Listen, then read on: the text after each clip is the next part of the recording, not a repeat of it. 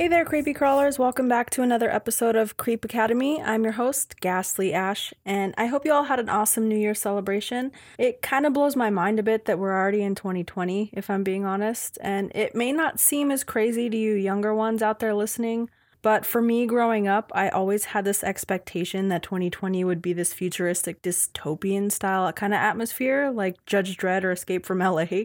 And admittedly, I'm a bit bummed that it's not like that because it's weirdly something obviously that I was excitedly anticipating. But aside from the giant neon billboards that I see sometimes around here, we don't even really closely resemble that, which I'm sure everyone else but me is happy about. But anyway, this episode is not really about anything futuristic. It's more about the past. And while I was ringing in the new year, I kind of started to reminisce about old times and old friends, and I'm sure most of you do the same thing when New Year's begins, and for some reason my memories kind of got stuck on a specific time period in general. That time period was when I still lived in Colorado and was working as a body piercer at a tattoo shop, and it was a really awesome time in my life. I was having a lot of fun, and I was living in downtown Denver in an old brick home, and I want to call it a bungalow style, but I'm not entirely sure that's correct. You guys can tell me, I'll post some photos, but it was located on 14th and Josephine downtown, kind of like right near the high school, kind of right by Tattered Cover and all that stuff. So it was a great time, like I said, and I adored that house, and I had great friends. I was friends with all the neighbors. It was just in love with the place because all of it had really beautiful built-in fixtures, had the original wallpapers and things like that. But I remember when I first moved in, we had everybody asking us if the house was haunted because it was really old and it was in an old neighborhood. And now we went through a lot of random shit at that house, but I'm sad that really was never anything otherworldly or paranormal. But literally only a few walking blocks up the street from me is one Denver landmark with kind of a dark past that I wanted to talk about today. This is by many accounts one of the most haunted places in the entire state, and I'm pretty sure a lot of my Denver listeners will be more than familiar with this. It's a beautiful little place called Cheeseman Park. These days, Cheeseman Park is like this really beautiful, picturesque 80-acre park, and we went there as teens and young adults a lot. The people from literally all walks of life around Denver go there, and as a matter of fact, the park is somewhat known as kind of an unofficial LGBTQ gathering area because it hosts some of the city's biggest advocacy events, and it's the starting point of the annual Pride Parade and home to the AIDS Walk of Colorado. So everybody around the area really is familiar with this, but the past of this park is really shady. The park's history began in 1858 when General William Larimer jumped the claim of the St. Charles Town Company and established his own town, obviously now called Denver. In actuality, though, the property didn't belong to the town company, it belonged to the Arapaho Indians, so it was kind of just snagged up. And General Larimer designated around 320 acres of this land to be used as Mount Prospect Cemetery, which it was called at the time. It was his intention basically for the influential residents of Denver to be buried at the crest of the hill, and the criminals and poor were to be buried around the edges.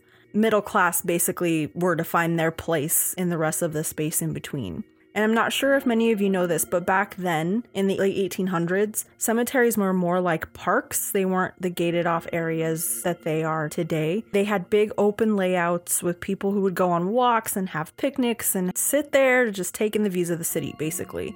So that was Larimer's intention for this particular cemetery, which was kind of cool to me because, as macabre as it may sound to some, I used to do this all the time as a teen. My boyfriend and I at the time would grab lunch and pick a spot in a cemetery near where I lived called Mount Olivet, and we would sit there and have a picnic. And as a matter of fact, when my brother was a tiny little guy and we wanted to get away from the house for some quiet, I would tell him that we were going to go to the cemetery park and we would just go hang out there. Basically, we were just odd little kids.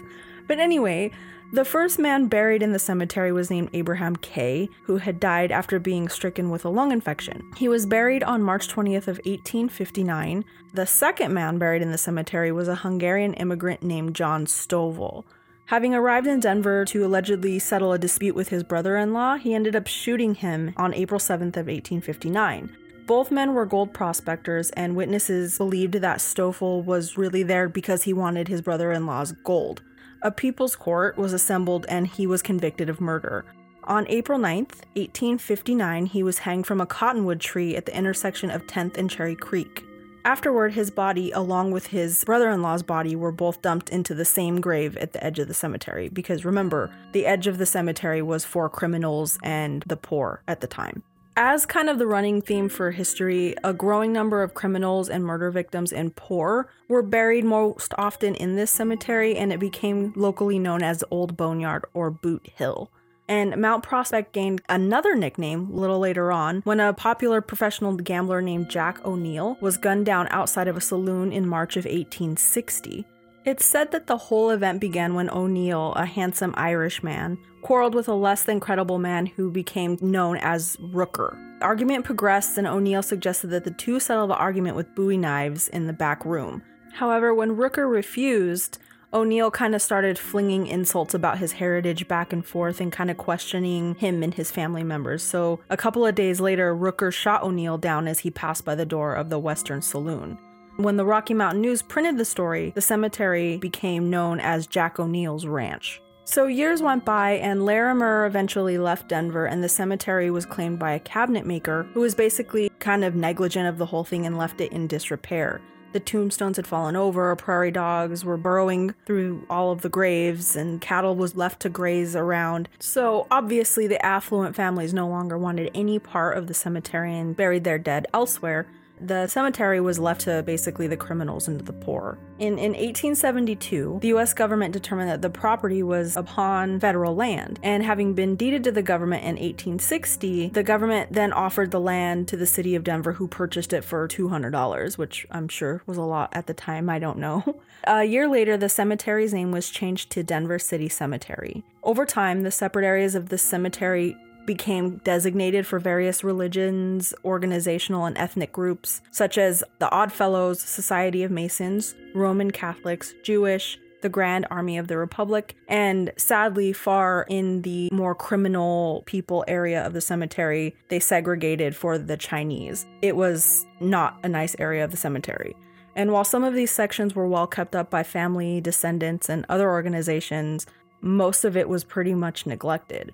In 1881, a hospital for those suffering with smallpox was established just south of the Jewish portion of the cemetery, and the hospital more often referred to that section as the pest house, quote unquote. There were smallpox victims that were there quarantined, along with others having contagious diseases and some that were just merely sick, elderly, or handicapped. Most of the patients were simply kind of just left in the pest house to die. And behind the building was the Potter's Field section of the graveyard, where the vast majority of the dead were buried in mass graves. It wasn't a great place to be.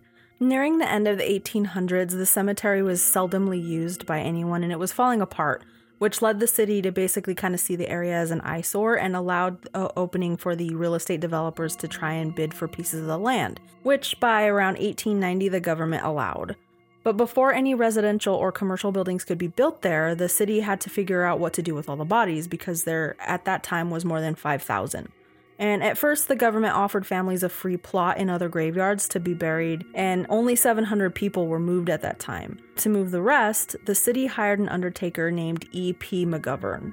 McGovern was hired to remove the remains, and he was supposed to provide a fresh box for each body and transfer it to Riverside Cemetery at the cost of $1.90 each. But because he was paid per box, he came up with this really sinister plot to make more money, and that meant he began dismembering bodies, approximately, they think, around 1,000. And rather than utilizing full-size coffins for adults as he was supposed to, he used child-sized caskets and placed different pieces of hacked bodies into each, sometimes using as many as 3 caskets just for one body so that he could get paid more. In his hurry, he kind of left body parts and bones literally strewn everywhere in a completely disorganized mess with open caskets, the whole 9 yards. The city found out and he pulled him off the job, but instead of finishing the job properly, they just pulled the headstones out, filled the holes where the bodies were dug up, and basically pretended everything was all good and built what is now known as Cheeseman Park. The sad part is there was still at least around 3,000 bodies still buried in the ground. So with that knowledge, that this whole family park, picturesque little place, and the surrounding area is literally built on a graveyard, it's not really all surprising that people have kind of come forward to report strange occurrences. It's said that at the time there was sad and confused looking figures walking around, knocking on doors and windows, and there was also many reports of disembodied moaning and anguished crying coming from open graves in the cemetery during the exhumation. Even today, there are frequent reports of visitors and nearby residents of paranormal activity in Cheeseman Park, both in daylight and at night. And one of those common sightings involves the spirits of kids who are often seen playing in various areas of the park really, really late at night. However, they'll disappear suddenly when people get too close. This is also said to happen with a female spirit who frequents the park, and witnesses have said that they see her singing to herself, just wandering, floating around the park, but vanishes suddenly when people get close. There's also been various random sightings of strange mists and shadowy figures. Sometimes even the outlines of the old headstones are said to be seen in the moonlight. The one particular spirit that was specific to a lot of the reports that I saw was a spirit named Slackjaw. And Slackjaw seems to interact with people. One eyewitness account of the meeting with Slackjaw describes the encounter as the following, quote, "I live and work only blocks from the infamous Cheeseman Park in Denver, Colorado, and I've heard stories of its haunted nature but never thought much of it until lately. One night, my friend Ruben and I decided to take a walk through the park. We walked across the south lawn to the pavilion where there were several skateboarders making jumps on the sides of the old fountain and other people walking about. We talked about work and other mundane things as we strolled away from the old pavilion into the rose gardens, where there was a natural maze and huge rose bushes. Just then, I heard a rattling behind us and said, 'Ruben, can you hear that?' As I looked around, he replied that he didn't hear anything. 'There it is again!' I exclaimed as I heard the chain jingling. Still, he didn't hear it and we could see no one. Continuing our stroll, we moved toward the middle of the big field where it was more open and sat down in the cool grass to smoke a cigarette. Moments later, we were surprised when we saw a kid riding a bicycle with a chain dangling from his pocket, turning circles around a thin, pale man dressed in what appeared to be a shredded hospital gown covered with blood. The pair moved toward us. To say the least, we were petrified. As they grew closer, I could see that the pale man's jaw was broken. He then approached us and asked us for a smoke. I handed him a cigarette and he said, 'Did you see them?' Dumbfounded, I simply asked, 'Who?' 'The ones who did this to me. They stabbed me 15 times, the man said. He then lifted his sleeves to show us what looked like very deep stab wounds in his arms, back, and chest. Horrified, I said, 'Shouldn't you be in the hospital?' Shaking his head, he answered, 'They let me go because I didn't have any money.' He then warned us to watch out for them and stated several times, 'I'm gonna get them.' When I reassured him that if we saw them, we would let him know, the pair casually moved away and disappeared into the darkness without a trace. When we could no longer see him, Ruben and I quickly ran toward my apartment as fast as we could, never looking back." End quote. And that wasn't the only story of Slackjaw that I came across online, but it's pretty consistent that people say that he roams around the park every night in search of his killers. But one of the strangest phenomenon that I have found in the reports was that many visitors to the park experience an odd sensation if they lay down in the grass. They say that after laying down for a short time, they feel as though they're unable to stand up, and it's as though some people or some unknown force is holding them down and they don't even want to get up. I've never felt that sensation while there, and I'd visited there quite a few times, but if you guys have any stories about it, I'd love to hear it, or if you want to visit and report back to me, the park is located on Franklin and 8th, so feel free to check it out and then just let me know what goes on out there. And I'll post a few pictures relating to this episode on Instagram at Creep Academy Cast, and I'll have even more photos to browse on Creep Academy's brand new website, creepacademypodcast.com. So that's the tale for the day. I'll see you guys on the next episode.